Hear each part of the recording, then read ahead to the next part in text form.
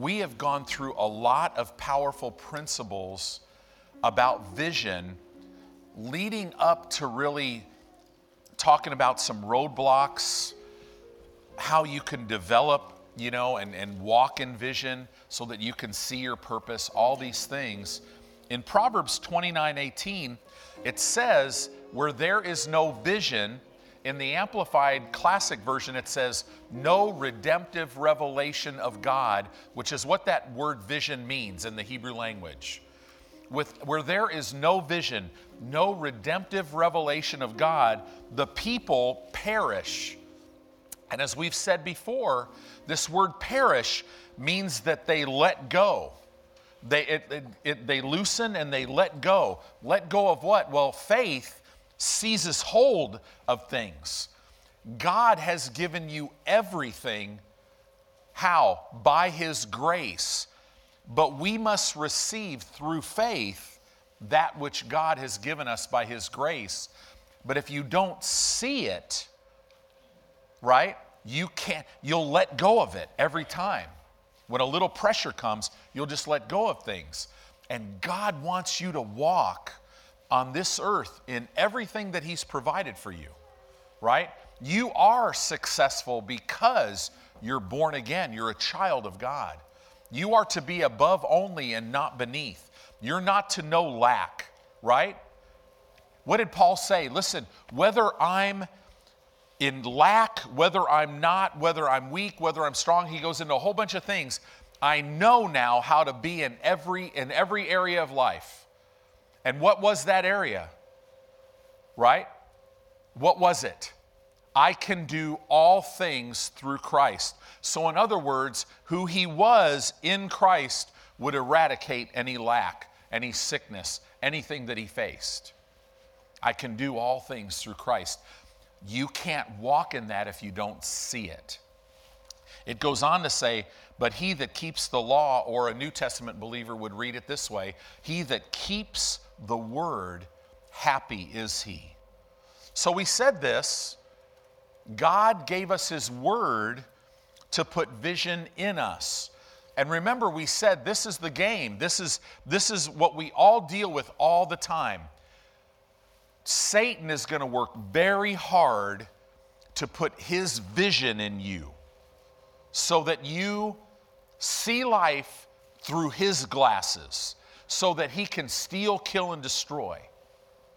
God, he's wooing you. And Satan will drive you. He'll push you. He'll try to intimidate. He'll manipulate. He does all that. God doesn't do any of that. He will constantly be wooing you and leading you to his word, to put his word first place, to start meditating in his word so that the Holy Spirit can open it up so that you can see it and get a revelation of who he is, so that now you can see God's specific plan for your life. We said this on Wednesday night.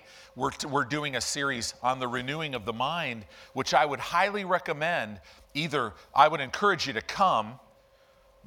That investment in Wednesday nights will change your life.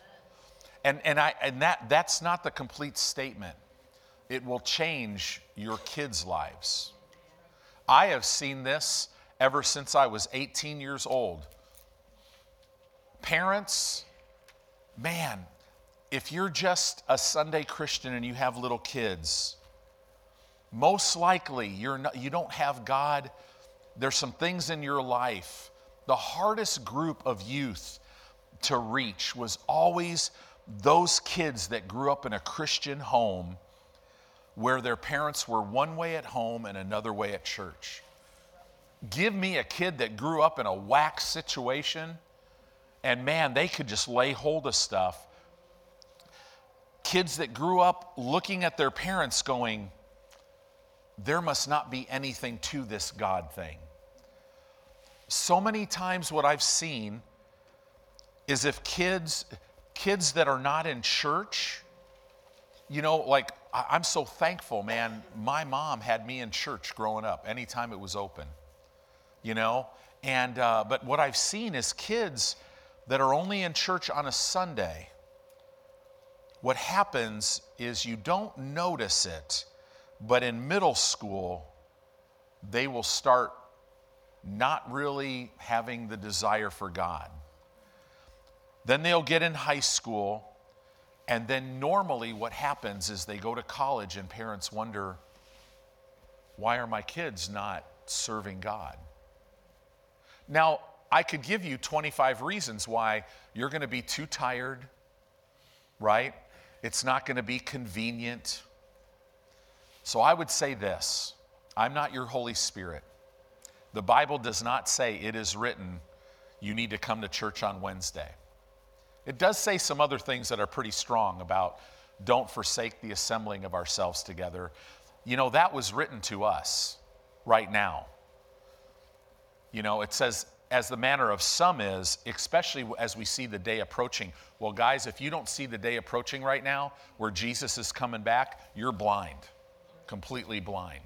However, there's a lot of Christians that are walking in darkness because they're off their path, right? Many of them think they're okay. But I'm telling you, if you'll put God first, if you'll commit to his local church, because that's the foundation, God will be able to move you through the different phases of ministry. If you're not a viable part of your local church, well, how did I get off on all this? Because I could feel people going, people, right? But I got to say what's on my heart. If you won't do that, it's going to affect your life and your family, right? Husbands, men, if you don't take care of the sin habit in your life, the lack of hunger for God in your life, your kids will walk in that same bondage. So suck it up, get in the Word, put God first. You won't be flawless. None of us are flawless. If you think possibly that I was flawless as a father, my son's right back there in the sound booth. Now try to get him to throw me under the bus. You probably wouldn't be able to. But the reality of it is, we make mistakes as parents, right? It's not about being flawless, but it's about putting God first. So be led by the Spirit of God, amen? And don't say no to him. So anyway, see, the reason why this is so important is you can never possess. Remember how I said this? God has given us everything by his grace, but we must possess through faith what he's given us by his grace, right? It's impossible to possess something that you can't see. So the Word of God will literally cause you to see that you're healed. It'll cause you to see yourself laying hands on the sick and seeing them recover. So many times people go, man, I know that there's something that God has for me to do. I mean, I've watched this for decades, first of all in my own life, but then in the lives of others. I know there's something that God wants me to do, but I just can't nothing ever seems to work. And it's because people don't see it. They don't see that this incredible ministry that you're going to have outside the walls of the church, you can't see it because you won't usher, or you won't help people get a cup of coffee, or work in a welcome center, or help kids. And you're thinking, what does that have to do with anything? It has everything to do with everything. So I want to encourage you, as we talk about vision, if you're not seeing some stuff, you need to go to the Lord and go, okay, where am I missing it? And then just follow his lead, right? Don't come to church, don't get involved because your pastor says this. Do it because the head of the church is leading you. In this environment, between now and the rapture of the church, I can tell you this: the enemy is going to work hard to try to build his vision in you through fear, through intimidation, through all this stuff. But I'm here to tell you that the Spirit of God is moving powerfully, and if you'll just let him, he will literally reveal things to you that will propel you through your walk in life. You guys okay? Yes. All right. A governing principle. Let's talk about something real big. Jesus was the perfect example of a person who walked in vision, who walked by faith, right? He was a perfect example of how to be led by the Holy Spirit. The perfect example. So let's look at what he said, because this is a big piece in the subject of vision. A governing principle in the life of Jesus is that he was entirely and totally committed to the will of God. Completely committed. That was, and you're like, well, yeah, but that was Jesus. Yeah, but Jesus lived as a man anointed by God to give us the example how to live. He was entirely committed to the will of God, the plan and purpose that God had for his life. This is huge. Why do I say that? Because to become sensitive enough to follow the will of God, to know the voice of God, you must be totally committed, totally consecrated, and totally dedicated to God, to the will of God for your life. You have to be. Committed, we know what that is. Consecrated means that you place your life on the altar and present your body and your life a living sacrifice to God, holding nothing back for yourself.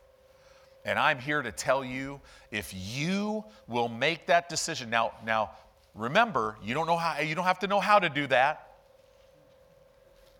Those words will kind of sound crazy in your mind. But if you'll make that decision, God will help you. He will help you consecrate your life to where you put your life, everything about your life on that altar, and you hold nothing back for yourself. That means I will go wherever you want me to go. I will do whatever you want me to do. I will say whatever you want me to say, right? I'm going to follow your will for my life. Now, does that mean when you make that decision, you'll never make a mistake? No, it doesn't mean that at all. But if you make a quality decision and you follow it up by the action of filling your life with the Word of God, the Holy Spirit will help you and you will experience life on a God level.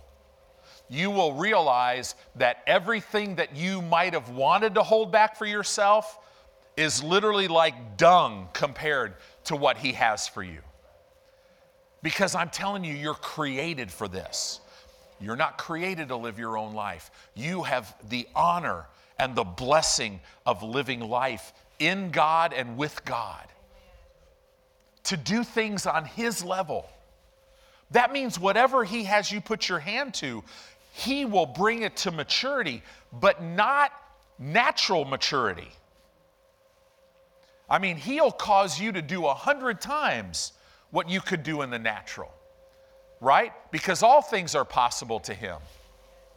It's what we're talking about is living an unlimited life. See, when you do this, when you consecrate your life to God, it puts you in a position to hear His voice. So many people are not hearing His voice. There's a whole bunch that are not hearing. There's a whole bunch because of pride. They think they're hearing His voice. And then they get out there and they're doing stuff, and it never works. It never gets off the ground. Man, I have known over the years some of the most talented, gifted, the grace of God is just dripping off of them, just huge gifts. But because of pride, they've never ever been able to walk in it, and they live a frustrated life. God does not want that from you. In other words, there must be a total commitment to the will of God. You have to have that. Now, here's the cool thing. As you're sitting here today, every one of us, all of our spirits, down on the inside, whether you can sense it or not, are going, yes, I am all in with that. But if you've been feeding your flesh, you'll sit here and go, I want it, but I can't, right? Just start feeding. Don't beat yourself up. Satan loves shame. He loves guilt, right? Listen, as you walk with the Lord, man, you're always going to strive to do more. Satan's always going to sit on your shoulder telling you you're not enough, you're not doing enough, and all of that stuff is lies. The very word for spiritual maturity is not perfection. It's not flawless. It literally means adjust and repair.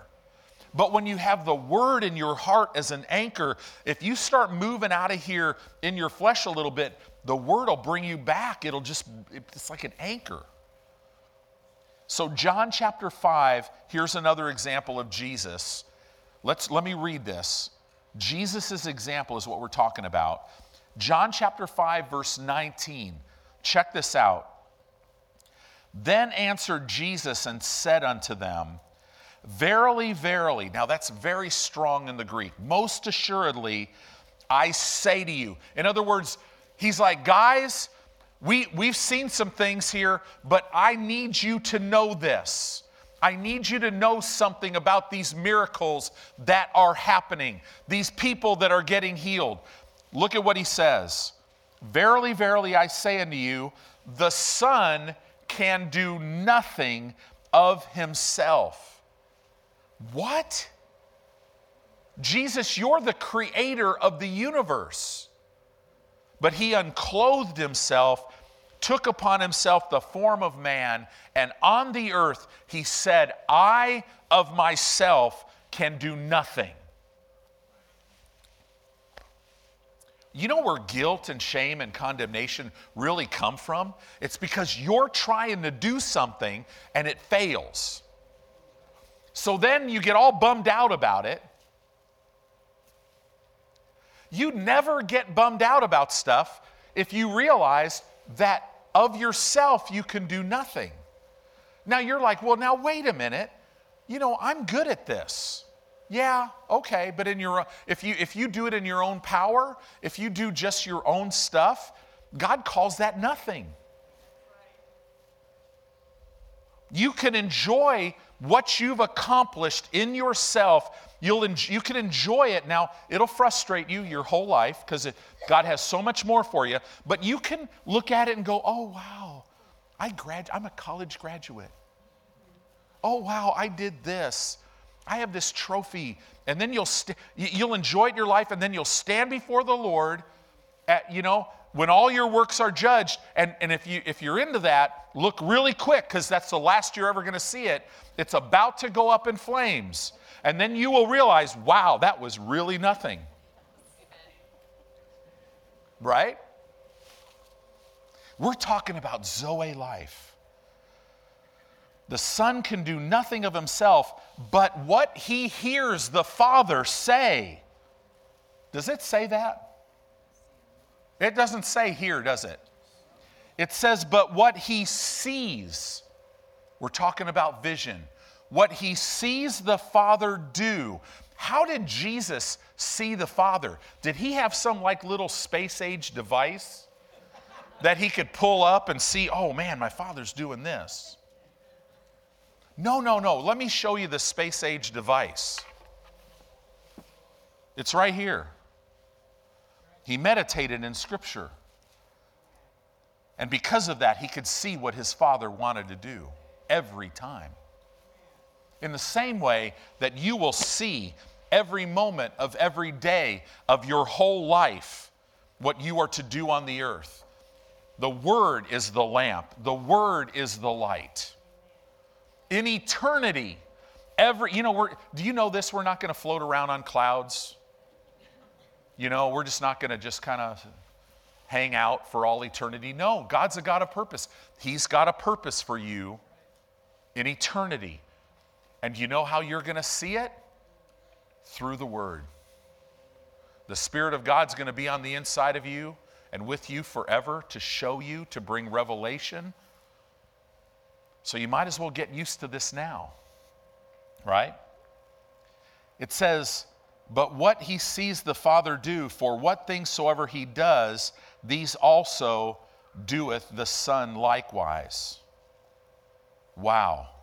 I will only do, this is, as the Father called Jesus, so Jesus is called us. So in other words, now I say, I will only do what I see Jesus do. Do you think you will ever see Jesus get into strife? No. So this is a big statement. The mere fact that you're making a decision for this is you're saying, I will not get into strife. Right? Now, if you ever fall in that, what are you going to do? You're going to bounce right back up, adjust back over, and you're just going to say, no. Father, I confess that. I'm never going to do that. I'm just not going to do that. I'm going to trust you to help me. Jesus never got into strife. I'm never going to get into bitterness. I can't and do this. I'm never going to get in unforgiveness. That's not it. See, in other words, strife, bitterness, unforgiveness, these are not options in your life if Jesus is your Lord. Right? I'm not going to get into offense because this is not an option for me. Right? Why? Because God is not in any of these things, and I don't want to be in anything that He's not in. Does that make sense? Can we talk about this in church? This would be considered one of those anti-church growth sermons, according to the world standards, but I'm here to tell you this is an end-time sermon that people will run to because they're sick and they are tired of living in their flesh. They're tired of getting beat up. They're tired of living in fear. They're tired of living in defeat. And God is saying, come to me. This burden is light. It's easy. It's a rest. John chapter 6, verse 38, Jesus says this, I came down from heaven not to do my own will, but the will of Him that sent me. Wow. In other words, Jesus did not go to the cross to help you do your own thing. He didn't, right?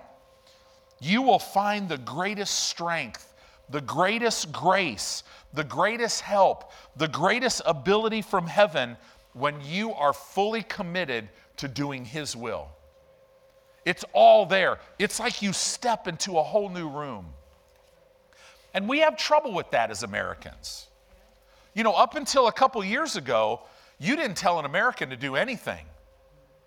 You know, now we're seeing more control in some things. We don't like it. But we got to be careful not to get into pride. The Holy Spirit will be your helper. He'll be your guide as you follow His plan for your life. He never expects you to follow something you can't see. Right? The Holy Spirit, though, will never help you be selfish.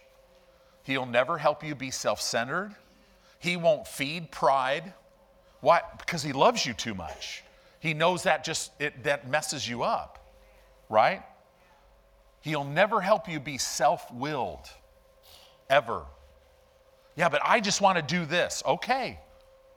Then realize, according to the Word of God, what you're gonna strive and toil to do is nothing. Won't produce any fruit, won't fulfill you in any way. John chapter 14, verse 10 says this, believest thou not that I am in the Father, and the Father in me? The words that I speak unto you, I speak not of myself, but the Father that dwells in me, He does the works. Do you see the attitude of Jesus? He's talking about words and then He's talking about works. Do you see that? The words, wow, that I speak unto you, I speak not of myself, but the Father that dwells in me. He does the works. In other words, all of Jesus' words were the works of the Father. So Jesus never lived in a realm of, well, it may happen, it may not. No. If the Father said it, it's done. He stood at the tomb of Lazarus and he's like, listen, Father, I thank you that you always hear me, but because of these guys, I'm praying so that they'll know. Then he said, Lazarus, come forth. Somebody said this, man, if he would have just said, come forth, everybody would have been raised. Well, that's true, and this is why that would be true. Because he would hear the Father say, raise everybody from the dead. Otherwise, he could have never said that, because he wouldn't. Do you see Jesus? He made decisions. He took out the options of his life, and he called this the very life of God, the very essence of life that God has. So let's look at Jesus in the Garden of Gethsemane. Matthew 26:39. It says, and he went a little farther and fell on his face and prayed, saying, O my Father, if it be possible, let this cup pass from me. Nevertheless, not as I will, but as you will. When Jesus came face to face of the fullness, revelation, the full revelation, he saw fully what he was going to have to do. He's like, man, Father, if there is any way, so he was real with his Father. If there is any way that you can redeem man without me being made sin, but nevertheless, if there's no other way and this is your will, I'm good with that. Right? Until you are in this place, it's going to be really difficult for you to honor the voice of God and the leading of God. It's going to be really difficult for you to know how to follow the leading of the Holy Spirit. And that I could sense that frustration in people, but this has to be taught.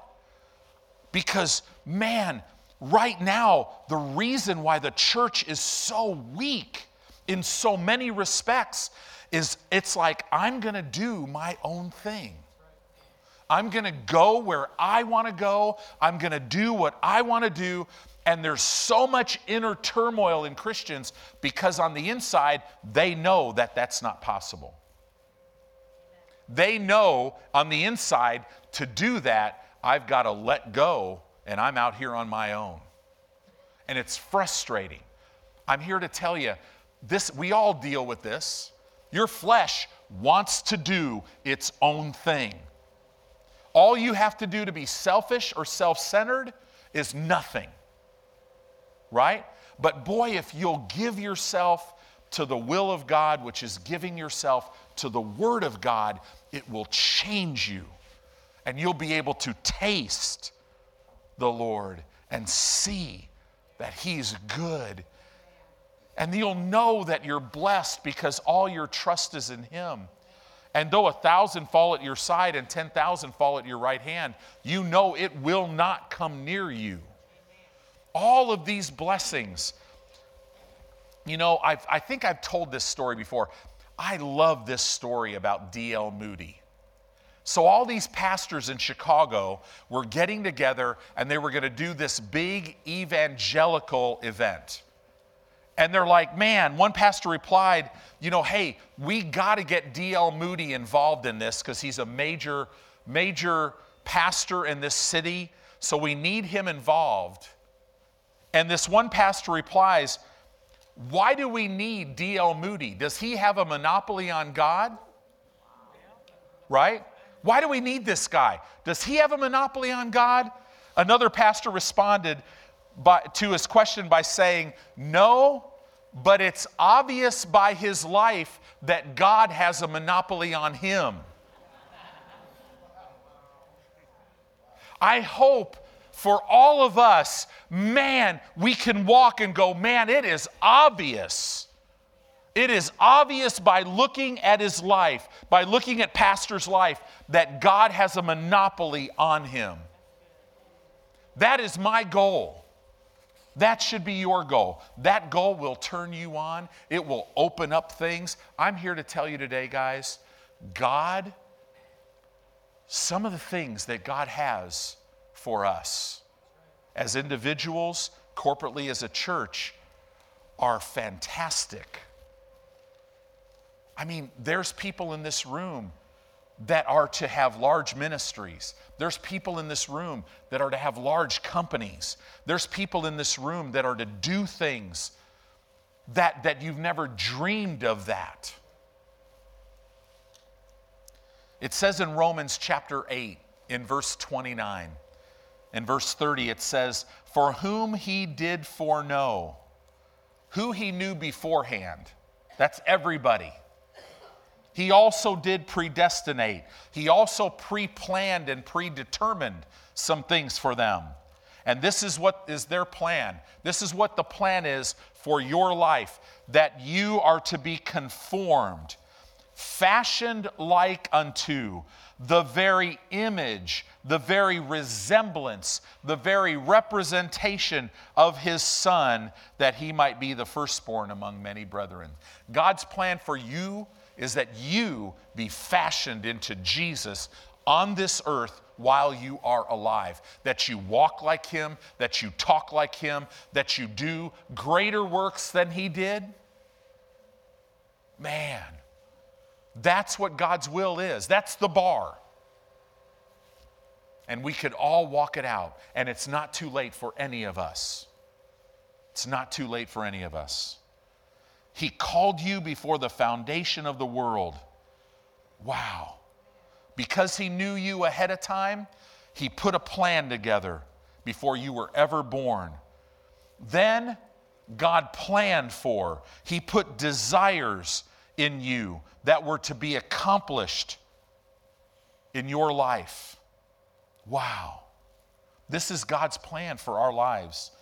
God has predestined his children to be victorious, to walk in victory, to win over sin, over trouble, over persecution, over anything that comes against you in life. You are to be a world overcomer. And this is the thing, God desires to bring clarity to your walk with him. He's the one, when he turns up the light, it brings clarity. God leads his children. God is never pleased with his children being confused in any way. That doesn't please him. He doesn't want that for you. God wants you to know where you are going. God wants you to know who you're walking with. Why would I say that? Because God will never call you to do anything alone. The desires that come up in your heart, if they're from him, it will never be for you only. It'll always be together with and to bless others. And don't worry about that. You'll know as you walk in this stuff, your life will be blessed beyond measure. God wants you to know that your life is dedicated, planned, and committed to the purposes of God. You're not an experiment. God doesn't mess with you, right? A lot of people live their life like that, right?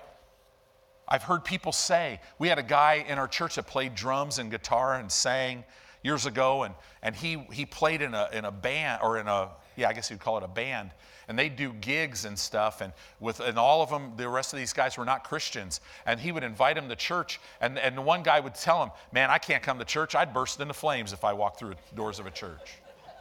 That is an individual that does not know who God is in any way. Well, I'm just gonna party in hell with all my friends. Well, no. This is why We don't need to tell people, we need to show people what it means to know Jesus. So let's jump over Hebrews chapter 12. Is this helping you a little bit? These are some pieces that will help you if you grab hold of them. Hebrews chapter 12, verse 1. We're going to read through verse 3. It says, look at how it starts. Wherefore seeing. Notice it does not say hearing. Right? Faith comes by hearing, but when you study that out, when you hear the voice of God on the inside of you, you will see something. Always. Wherefore, seeing, we also are compassed about with so great a cloud of witnesses. God wants you to see that you are not alone, that you are surrounded. Well, it just doesn't seem like anybody's serving God. Not true. It just seems like everybody's blowing it. Not true. There are a lot of people that are on fire for the Lord, right? And the thing is, God wants you to see you're not alone. This is why he plants you in a church family. He wants you to see that you're not alone. Don't take that for granted, right? It says here, when we see that, let us lay aside every weight. This word weight in the Greek language is every burden and every hindrance. Have you ever carried a burden and you think you're the only one? Satan's got you convinced you're the only one. Nobody else can relate to you because you're all alone. You're the only one that's really ever dealt with this, and that's not true. Lay aside every burden, every hindrance. So in other words, weights are anything that hinders spiritual growth. Right? And I don't know what a weight could be. For one person, they have no problem in this area, but for another person, man, they just can't turn that TV on and watch stuff. How will you know what your weights are? The Holy Spirit will show you. You'll know. And you got to lay them aside.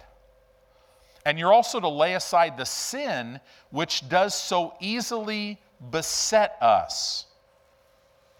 This word beset means, it literally means to press you on all sides so that you're entangled, so that escape is difficult.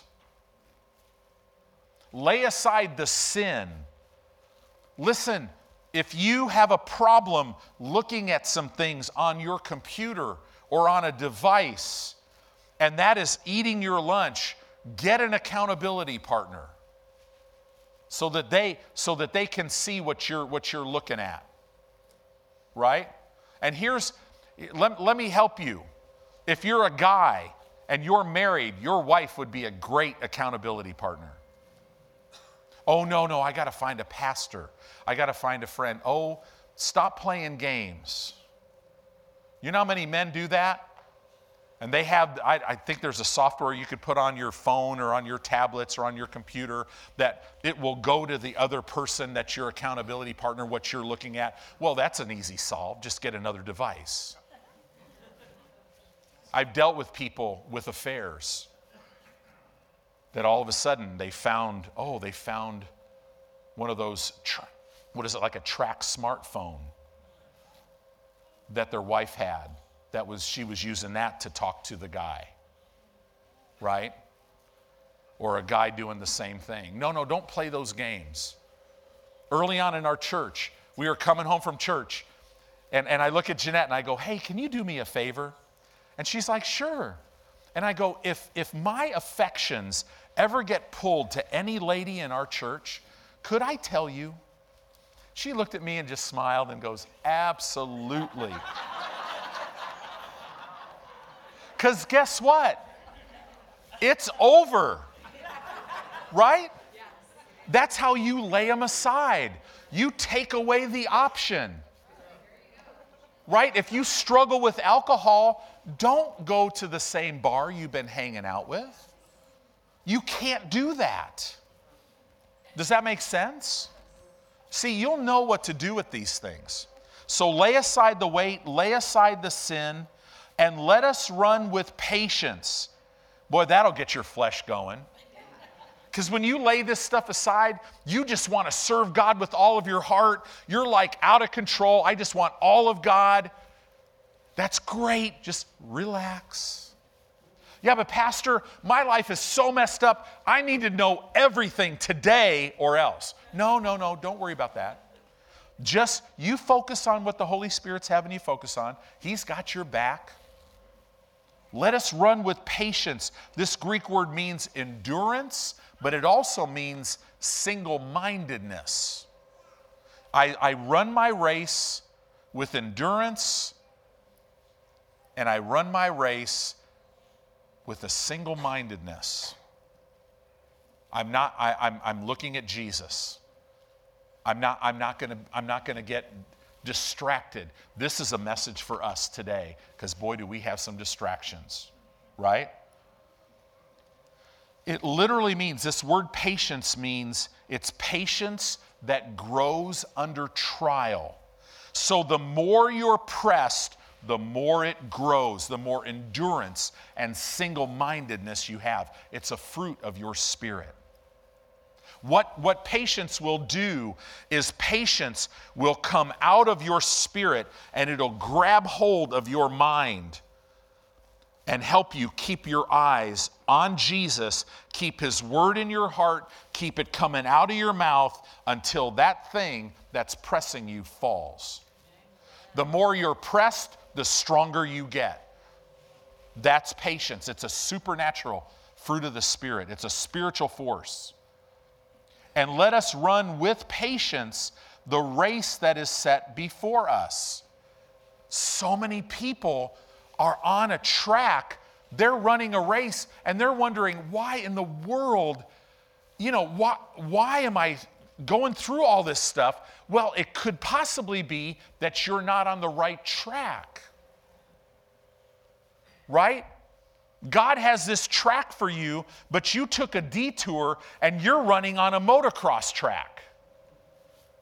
And you're running up this steep hill, toiling, and then all of a sudden you step and it's an 80-foot drop, because you're not supposed to run that race unless you're on a motocross motorcycle, right? And have a lot of experience. You're on the wrong track. So the Holy Spirit will make sure. How do I know? The Word will tell you where you are. The Word will tell you where to go. It says, and let us run the race that is set before us. There is a race that is set before you. On that race, your leaf is never to wither. On that race, you're to yield all of your fruit in your season.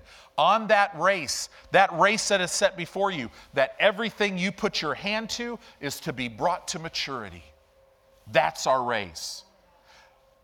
We run the race, so we let go of the distractions, the sin, the weights. We run relying on the patience of God, right, to hold us.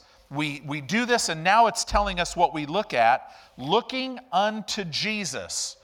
You can't look unto your problem or your weakness or your past failures or your mistakes or the way you were raised or whatever, right?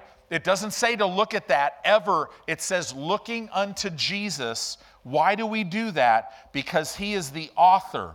The Greek word means He's the initiator of our faith.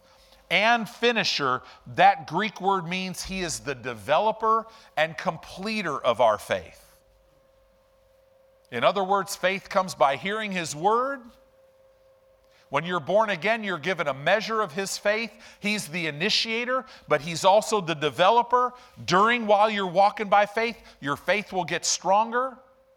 And He's the completer every time. Oh, my faith was completed in regards to what I'm facing. Right? The tumor's gone. The arthritis is gone. The disc is healed. The diabetes is gone. The cancer is gone. And then guess what happens? Now, the next thing that's coming into your life, He's going to be the completer there too. Right? He's the completer of our faith. Then it talks about him a little bit. It says, who for the joy that was set before him endured the cross. So that means, see, the Old Testament tells us that a man has joy by the answer of his mouth. So see, when Jesus had a 110-pound log carrying it up till Golgotha, he was talking. He was bleeding. Blood was probably going in his mouth. He's probably having to spew it out. He's weak. He's hurting. But there's a spiritual force on the inside of him. It's called the joy of the Lord. That was his strength. So he's like, oh, Father, I'm so thankful. I'm going to redeem Tony. I'm going to redeem Torian. I'm going to redeem Elisa. I mean, for the joy that was set before him, that sin and the curse will be broke forever. I mean, he was talking the whole time. They lay him down on the cross, and they're starting to put nails in his hands and his feet. Could you imagine? What's he doing? Is he just laying there? No, he's talking. Father, I thank you that I'm strong in you and in the power of your might. I'm doing this thing. No man's taking my life. Angels, you don't need to do anything. I'm going for this. Right? Satan, you're defeated. We have no idea in the midst of all of that. Hallelujah. For the joy that was set before him, he endured the cross.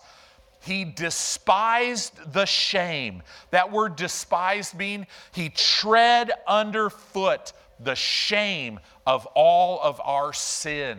So if Satan comes to you and says, man, shame on you, you say, no, no, no, my shame was put on him. And I was made his righteousness. So don't bring that shame, guilt, and condemnation to me. Because my Savior, my Redeemer, my Lord bore that for me. Right? And is set down at the right hand of the throne of God. For consider him that endured such contradiction of sinners against himself, lest you be wearied and faint in your minds. That word wearied and faint, it literally means sick and exhausted in your minds. In other words, if you don't lay aside the weights, if you don't lay aside the sin, if you don't walk with patience, fixing your eyes on Jesus, in your soulish realm, you're going to be sick and you're going to be exhausted. You know it's impossible to sleep and get true rest if you're exhausted in your soulish realm. And we take drugs to cover that up. But I'm telling you, God gives his beloved rest. And if you're resting on the inside, you'll be able to rest on the outside. So, purpose and vision. I said all that. That was kind of the preview. But isn't the preview good? Normally, you just don't like the preview. I don't know about you, but I've thoroughly enjoyed the preview. So let's talk once again. Let's jump back now. We talked about a principle. Let's talk about purpose and vision again. Purpose is the intent for which God created you. God has a specific purpose for your life. Vision is seeing your purpose in your heart so that you could begin to imagine it and ultimately walk it out. To walk out God's purpose for your life, you have to begin to imagine it so that you can see it and then walk it out. Right? Purpose, in other words, is the source of your vision. Vision is a glimpse of the future that God has purposed for you. It will show you. Your vision, it literally comes out of God's purpose for your life. So here's the thing. Vision is not your private view of the future, but the view of your future that was inspired by God. Right? Oh, you could go read secular books about vision, and there's some great principles that are right out of the Word of God, whether they know it or not. But the whole foundation of it is you need a vision to be successful. So find out what you want to do, and that's the problem. Find out what you want to do. But here, this is how close it is to the truth. Find out what the desires of your heart really are. That's God. Find out what you want to do. That's you. See how close that is? Well, how am I going to divide it? Oh, only one thing divides soul and spirit. It's the Word of God. Only the Word can show you your path. Do you know people, they spend their whole life getting this vision thing down. They have a purpose. They have a goal. They're imagining things. They become a billionaire in the earth. And everywhere they go, they are just respected and honored and all this stuff. And they have all this influence and all this power. And then in a vapor of time, they die and are lost forever. That's not what you want. You want to find God's plan and walk that out, because His whole plan, you'll get to know Him intimately, and you'll do things according to His ability. Vision is what God wants us to contribute in building His kingdom on this earth.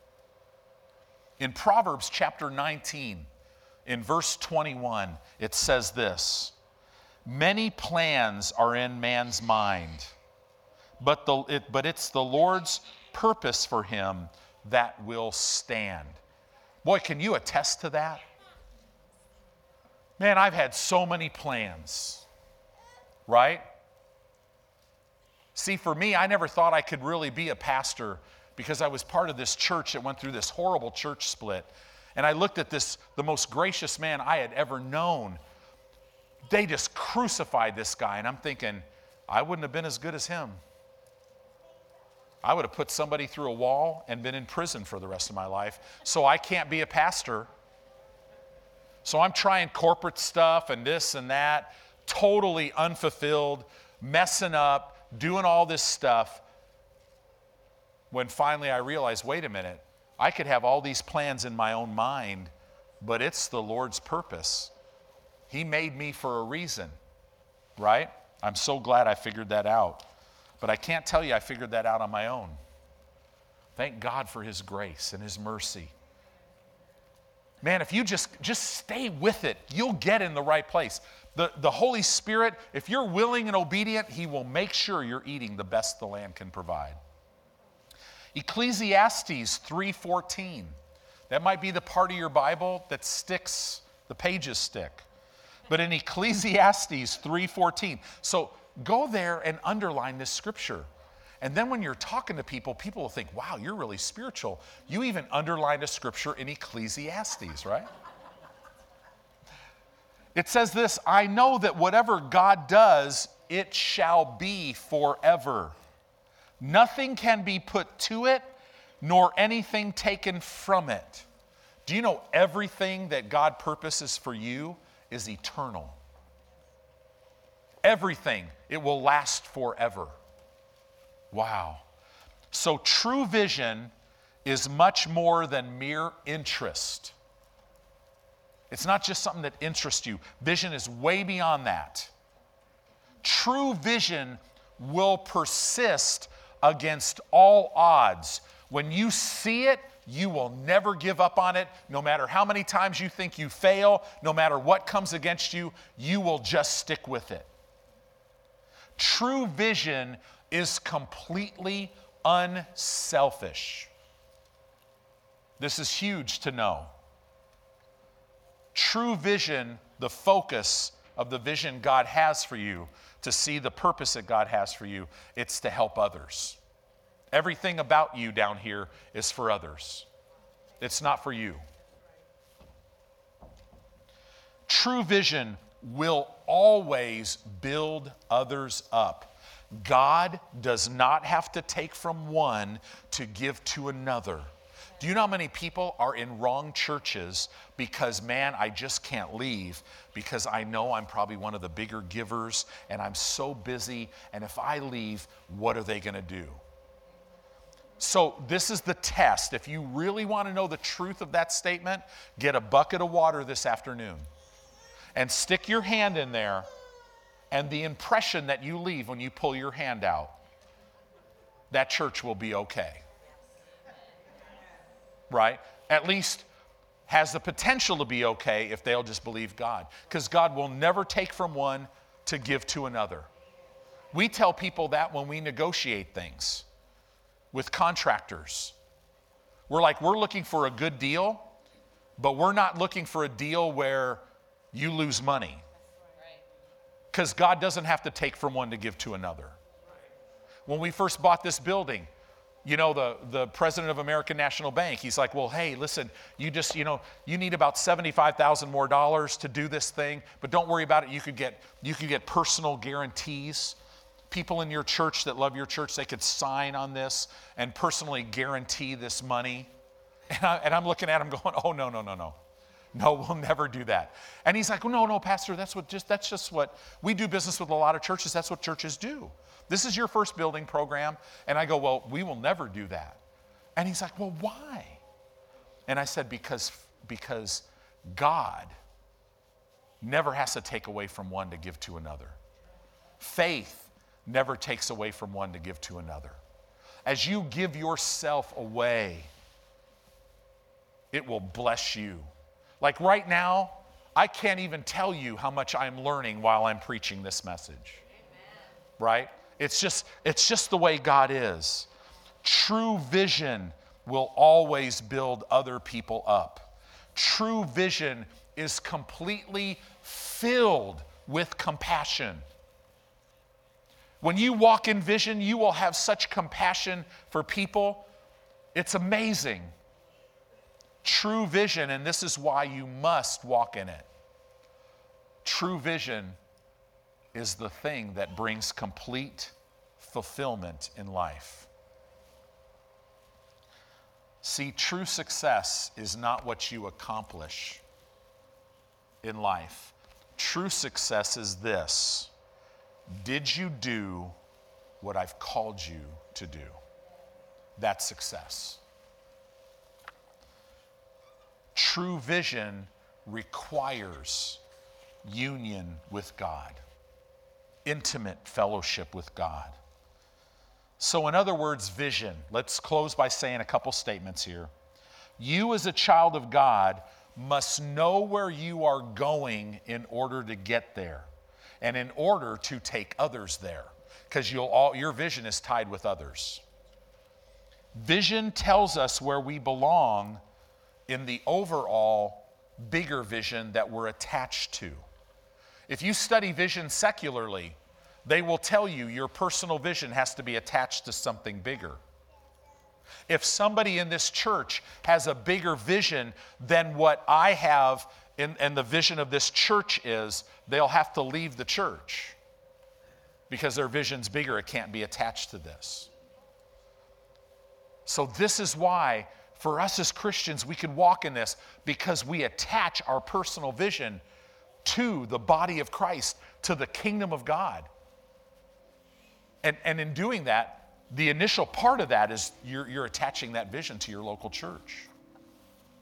What is in my heart must fit with the overall vision. If you don't want to reach people and change lives, this is probably not the church for you. If you know, right? But here's the thing. God will show you who you're to hook up with, where you're to go, what you're to do, what you're to say, and it'll produce phenomenal things in your life.